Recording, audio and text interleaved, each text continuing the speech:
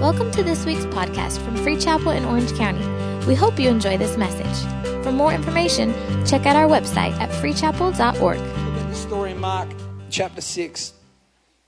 And I'm going to read from verse 34. What has happened? People are following Jesus. Jesus' ministry is going well. He's healing people. People are getting set free. People are getting delivered. And we've seen in the first few books of Mark, we see various different miracles. We come to this miracle in Mark chapter 6. The story of it begins in verse 30, but I'm going to start reading from verse 34. And Jesus, when he came out, saw a great multitude and was moved with compassion for them because they were like sheep not having a shepherd. So he began to teach them many things. When the day was now far spent, his disciples came to him and said, "This is a deserted place and already the hour is late." How many love the fact that when we think the day is done and Jesus is finished all he wants to do, he still wants to do something great? I love the fact that just when we think it's all over and we're ready to wrap it up, Jesus is just getting started. And that's what's happening in this story. And it says, "Send them away," the disciples said to him, "that they may go into the surrounding country and villages and buy themselves bread, for they have nothing to eat." But he answered and said to them, "You give them something to eat." And they said to him, "Shall we go and buy 200 denarii worth of bread and give them something to eat?" But he said to them, "How many loaves do you have? Go and see." And when they found out, they said, 5 and 2 fish. 5 loaves and 2 fish. Then he commanded them to make them all sit down in groups on the green grass. So they sat down in ranks, in hundreds and in 50s. And when he had taken the 5 loaves and 2 fish, he looked up to heaven, blessed and broke the loaves and gave them to his disciples to set before them, and the 2 fish to divide among them all. So they all ate and were filled, and they took up 12 baskets full of fragments. And the fish, now those who had eaten the loaves were about 5,000 men. This miracle, and one of the things that I like about this miracle, and I think it applies to us, I think in so many different areas of our lives. This miracle is different to the other miracles that we've seen Jesus operate in Mark. In the book of Mark, as you begin reading through the first few chapters, you read a few miracles of healing. Jairus' daughter is one of them. Peter's mother-in-law is another one. There's demon-possessed man. There is supernatural. There are great miracles that take place. But then we land on this miracle. There's something about this miracle that I like, that I think applies to us, because what we see happening in this story, we don't necessarily see people that are in a radically bad place. In comparison to the other miracles that Jesus had been doing prior to this point, these people in this story are really doing not bad. They don't need healing that we read about in this story. They're not blind. They're not crippled. They don't have nothing. Yet Jesus still chooses to do a miracle. There's something in that I think we need to be encouraged this morning. And there's a message in this that I want you to catch. That God does not wait till things get so bad in your life before he wants to touch you and do something supernatural. Somehow we get caught up in this thinking that we have to hunger for a touch of God when we get right down to the bottom of the barrel. And I want to encourage you this morning that you don't serve a God that waits for things to get so bad. That God doesn't just want to take you from bad to good. He wants to take you from good to great. I want to encourage you. I think for our lives, there are so many different areas of our lives that I think we would describe them as doing okay. There may be some areas where maybe they were those areas that we responded this morning and declared over this morning. Yes, there's those areas that we would say are doing bad, but I think for the most part where we are and where we live and compared to the rest of the world, we're pretty blessed. I think for the most part, most things in our life we would describe as doing okay. That our finances, maybe we would say, look, we're doing okay. We're hanging in there. We're making ends meet. Maybe for our health, we might say, yeah, there's some issues, but I'm doing okay. Maybe for our family, maybe we would describe our family and say, look, we're not broken and torn apart. We're doing all right. We make it by. But I want to encourage you this morning, church. And I want to stir your faith just a little bit and remind you that God did not become flesh and hang on a cross so that you can just do okay. Jesus came and paid the price for you to not just live in good, but for you to live in great. John 10:10 says, Satan came to kill, steal, and destroy, and Jesus came to give you life, not just life, but life to the full. I want to stir your faith this morning that it's time for some of you to, as Isaiah talks about, stretch the tent pegs and start to believe that God is about to do something in your life that is far beyond just okay. It's okay. It's good. It's good to believe for something great. It's a good thing in the kingdom of God to believe that God wants you to walk supernaturally blessed. See, even when I say that, you can feel sometimes we find it difficult because it's a mindset shift that has to happen when we recognize who we are in Christ Jesus and what He has called us to. The greater the level of blessing you step into in your life, the greater the testimony you are to the goodness and faithfulness of God. I want people to look at my life and say, God has to be good. Look at what He's doing. Look at His family. Look at the touch on Him. Look at what He's carrying. Look at how much joy there is. Look at how He's blessed beyond what He could do in the natural. Because we have to understand it is a testimony to the goodness of God. Don't water down the cross of Jesus Christ by settling for second best. Recently, Caressa and we were traveling.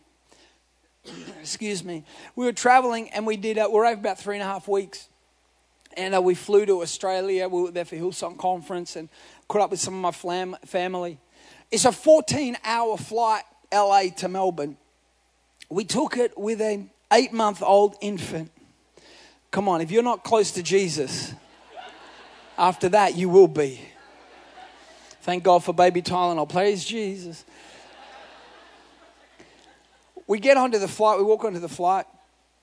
And we're traveling with my in-laws, Pastor Jensen and Pastor Cherise. And we get onto the flight. We're flying Delta.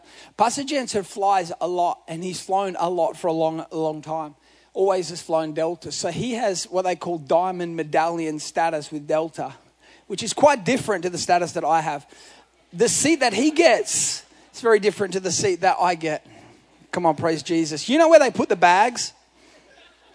My seat is the next seat from where they put the bags. I get onto the plane and just with how the booking had been organized, Pastor Jensen was sitting right close by where Caressa was. And so Jensen came up to me and said, listen, why don't we switch seats so you can be beside Caressa and help with the baby? I said, that's a great idea. That's a great idea. I said, send me, Lord, I will go for the kingdom. So I go and sit in the seat and I start getting things set up. You know, you start unpacking your bag and just getting ready as you do for a 14-hour flight. And as I'm getting ready, I sit down in the seat. A gentleman comes out of the front and comes up to me, and he's dressed nice. Sorry, just one sec. Thank you, bro. He comes up. And he's dressed nice. He comes out of the cockpit area. He's in like a suit, and he walks. He's got this little piece of paper. He walks past everyone else and walks straight up to me. He starts with this. He says, "Mr. Franklin." I said, "Yes."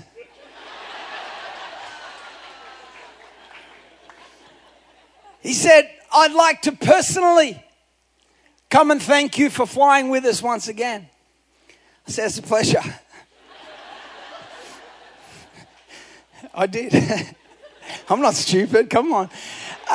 He said, I would like to thank you for flying with us. He said, as a diamond medallion flyer, we're so honored that you would choose Delta once again to fly.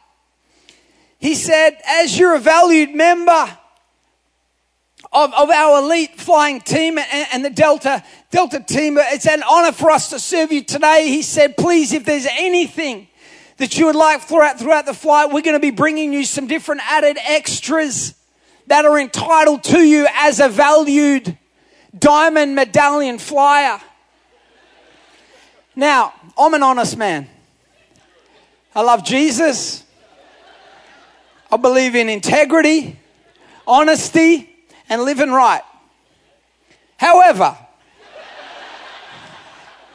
someone once told me that favor ain't fair. So as this gentleman began to tell me all of the added extras that were going to be made available to me, I looked back at him and I said, thank you very much. It's a pleasure to be on this flight. And I took my seat under Jensen Franklin. I said to him, there's a guy back there called Ben Prescott you need to keep an eye on. He's going to be trouble. He's the silver fox with the nice hair. Check him out. He's going to be trouble, I promise you. For 14 hours... whenever I got up, I would walk Luca around the plane. We're trying to calm him. Whenever I got up, wherever I would go, air hostesses came from everywhere. Mr. Franklin, is there anything we can do for you? Is there anything you would like? Would you like some food? Would you like?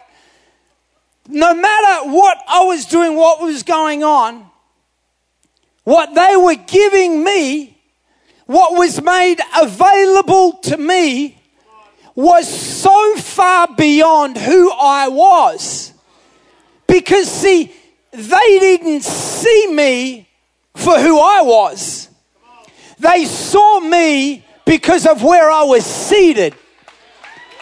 I don't know about you, but when I read my Bible, it tells me that I am seated with Him in heavenly places. Could it be that there is available to you another level? There's an upgrade in the spirit that God wants you to have, but some of you have settled for coach Christianity because you got to get a greater revelation of the seat you have in the kingdom of God. There's an upgrade. You know what? I didn't have to earn it. I was not able to walk in that level of service because of anything that I had done. It was because someone else had done the hard yards before me. Someone else had done the years of building it, the years of preparation. I want to tell you, church, and encourage you and remind you of what Jesus Christ has done before you on the cross. It makes a way for you to walk in something that's bigger than you. As I was praying and just preparing this message, I felt God stir me personally, and say to me, it's time for an upgrade. It's time to expand the capacity of what you're believing for. I felt God tell me to tell you, some of you need to change your prayer life. Change what you're praying for. Some of you are believing for okay. It's time to forget okay and start believing for over and above. There's a greater level And listen, you don't have to feel bad about believing for more. I didn't feel bad walking around that plane. I felt great. Chris has said, I can't believe you're not telling myself I'm not stupid. They didn't technically ask me. They just presumed. And who am I to correct them? We settle for second best. I'm sick of seeing Christians praying that they would just get by. Praying. Listen, hear my heart. I understand that there are people that, some of you are in challenges where you're believing for God to just get you by, just get over the hill, just get over that hump rather. But I want to encourage, don't just pray that the bills would be paid. Yeah, God can do that. But you think your Heavenly Father just wants the bills paid? That's not pressed down, shaken together, running over. He wants to bless you. Listen, over and above, greater blessing than anyone in your past generations have walked in. Some of you, it's a generational thing that you got to cut off of poverty. A poverty mindset of lack and settling just because the past generation settled. I don't care what the past generation did. Old things are gone. New things are yet to come. You could be the one that turns the generational line and set things up different for your kids. God's calling you to an upgrade. Stop settling for coach Christianity. It's a shift in the thinking. Jesus said to these disciples, he said to them, why don't you go get them something? And immediately we get a glimpse into where their mindset was at. Straight away, they start saying, it's too much. We don't have enough money. How are we going to provide all this? The crowd is too big. See where their mindset was conditional. Based on the condition that they were in. You've got to shift. If you want to walk in an upgrade, you've got to shift your thinking from conditional to positional. Where you don't think conditionally, you think filtered through the position you know that you have through the kingdom of God in heaven. That's what kept them down. That's what kept them bound in their thinking. They were thinking, too many of you think conditionally. It's a shift in your thinking. Are you expecting great things for your life? Are you expecting bigger, better, greater, far beyond what you've ever experienced before? I want to tell you that is the God that you serve. That is the heart of God to pour out upon you. But so often, what stops the flow of blessing is a limited capacity and expectation.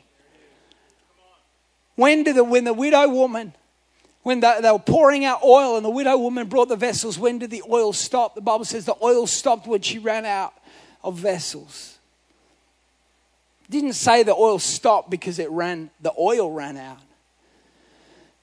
We got to get a bigger capacity. I felt God speaking to me. Caressa and I, the other night, we went for a walk. And we walked out of where we live and we were walking around. And there's a beautiful estate, a new estate right by where we live. And it's like this gated community, but they had a little gate off to the side that was open. So I walked in there. It was open. And so we walked in there and we're walking around. This is beautiful estate, high-end homes. I should have taken my wife somewhere not so nice. Because the problem was, once she got a glimpse of it, women, you know what I'm talking about. But God spoke to me. We were walking through there. And God spoke to me, and this is where God put this in my heart and put this in my spirit. Chris and I, we're just renting a place And we would love one day to be in that position where we could buy something great, something nice. But when we were walking around this community, and we're walking and we're seeing all of these brand new, beautiful homes, the enemy, he'll start to speak and say, no, you can't believe. Don't believe for that. That's a bit much. That's a little bit extravagant. I know this is how the enemy talks to so many of us. Don't be so bold as to think that's a little bit, here's a good one, that's a little bit arrogant. Let me tell you what humility is. Humility is walking in the fullness of everything that Jesus paid the price on the cross for you, and every single step you give God glory. That's humility. And God spoke to me. And as we started walking around this place, God spoke to me and said, it's time to enlarge your capacity and start to believe for more. It's time to get a greater prayer life where you pray things that even scare you. If your prayer life is not scaring your flesh, then you're not praying for things big enough. It's time for you to start to declare greatness over your life, over your family, far beyond what you've done before in the natural church. It's time for an upgrade. I want to encourage you. Because the enemy, it's a tactic of the enemy. The enemy doesn't just want you to experience less, but if he can cause you to experience less, then maybe he'll cause you to think that you also serve a God of less. If you continue to just walk in less than, if you continue to just walk in a little bit, then maybe day after day, maybe you'll start to believe that he's just a God of little bit. That's why the enemy wants to keep you bound, keep you tied to second best. Well, look at how the enemy, one of the ways the enemy, Satan, tempted Jesus when Jesus was in the desert. The Bible says in Matthew 4 and verse 8, it says that when the enemy came to Jesus, it says it took him to a high place and it showed him all the kingdoms of the world. The enemy said to him, if you would bow down and worship me, I will give you all the kingdoms of the world. Which is odd because we know Jesus was the Son of God, King of Kings, Lord of Lords. So he already owned all the kingdoms of the world. One of the devil's greatest strategies to keep us where we are is to continue to offer to us something that we already have. They had 5 loaves and 2 fish. Small-minded thinking would not believe that God could touch 5 loaves and 2 fish. How do you take it from 5 loaves and 2 fish to multiplication? Watch what Jesus did. Jesus spoke to the disciples before he had done the miracle. And he said, go to the crowd and divide them into hundreds and 50s. Now think about that. Think about how much sense that does not make when you're about to distribute 5 loaves and 2 fish. If I was a disciple and Jesus like, Ben, go and put everyone into hundreds and 50s. I'd be like, we got 5 loaves, 2 fish. Jesus, that's 7. We just need 7 dudes. See, what was he doing? He was causing them to walk in something that was beyond them. Don't operate in where you are now. Operate in where you believe God is calling you to. Don't wait for it to happen before you start walking in it. God spoke to me as we were walking around this estate. A lot of the houses were empty. People hadn't moved in yet, but there was one couple that were unpacking their car. And when we saw them, I thought, I wonder if we'll get in trouble for being in here because we don't live in here. But the gate was open. And so, but then I felt in my spirit, you know what? I'm just going to walk like I live here. So I just start walking around. Hey, what's up? I was one step away from asking someone to borrow a cup of sugar, you know, like, I'm your neighbor. Like, how do you unlock a greater level for your life? Start walking like you belong there. Start walking, start operating, start talking, start praying, start believing, start declaring on the level that you're praying for. It takes faith, doesn't it? My buddy, and I'm going to close with this. I know I've been yelling a lot. My buddy back in Australia, he's a businessman. He's about my age. And he loves business. He's studied entrepreneur. He's got a few different businesses. And he's always looked up to and studied as a businessman, Richard Branson. And he's got a few of his books, and he's always been like a big hero of his. And he was at home, and he heard of an event that Richard Branson, an invite-only gathering at Richard Branson in Melbourne, rented a luxury estate. And they did a huge gala ball at this luxury estate, invite only, for high-end business owners and celebrities and things like that in Melbourne. My friend heard about this event because his roommate was one of the caterers that was catering this event.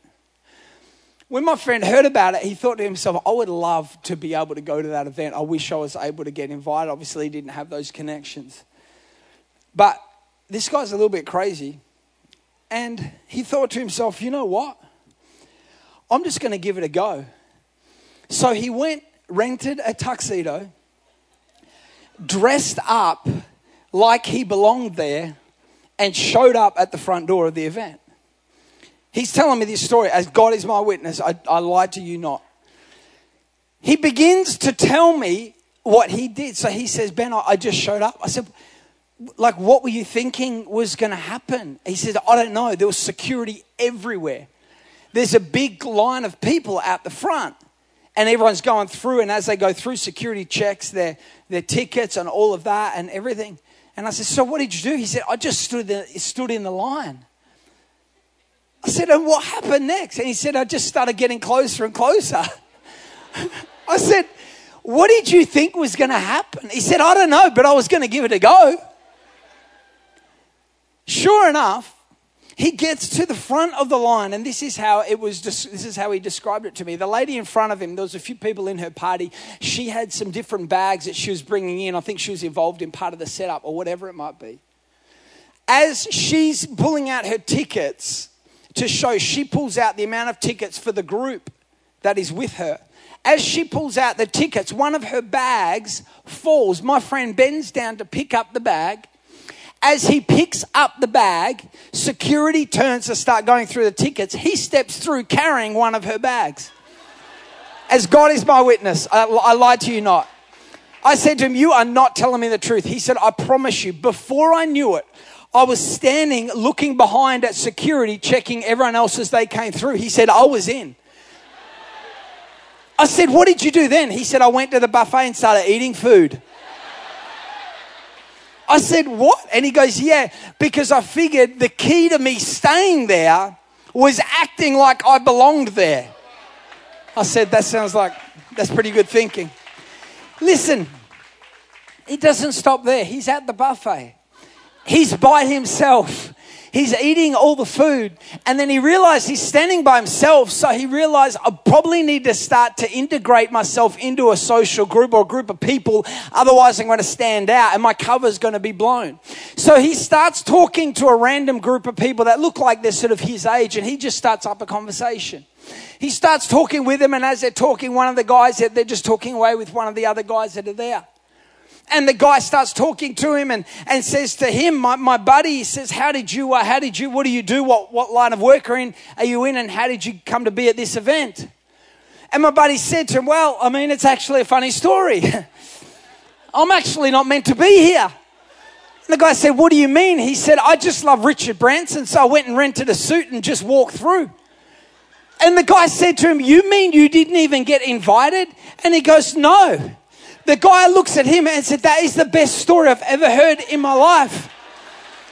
The guy says to him, what's your name? So they shook hands, and my buddy says to him, what's your name? And the guy responds and says, my name is Sam Branson. I'm Richard Branson's son. He says to my buddy, would you like to meet my dad? My buddy says, you're not serious. He says, come with me. They walk through into a back room where there is a small handful of business people talking with Richard Branson. His son walks in, interrupts the conversation and said, Dad, trust me. You want to meet this guy and you want him to tell you how he came to be here tonight. Richard Branson, this is a true story, stands up, shakes his hand and says, tell me how you came to be here tonight. My buddy looks at him and says, well, sir, I've got to be honest with you. I've looked up to you for many years. I'm a small business owner myself. I'm a bit of an entrepreneur, and I heard that this event was on, and I hope that you're going to be okay with this. But I went and rented a tuxedo and just snuck through. Richard Branson lost it, looked at him and said, that is one of the greatest things I've ever heard in my life. Let's sit down and talk business. Church, listen. I want to tell you something.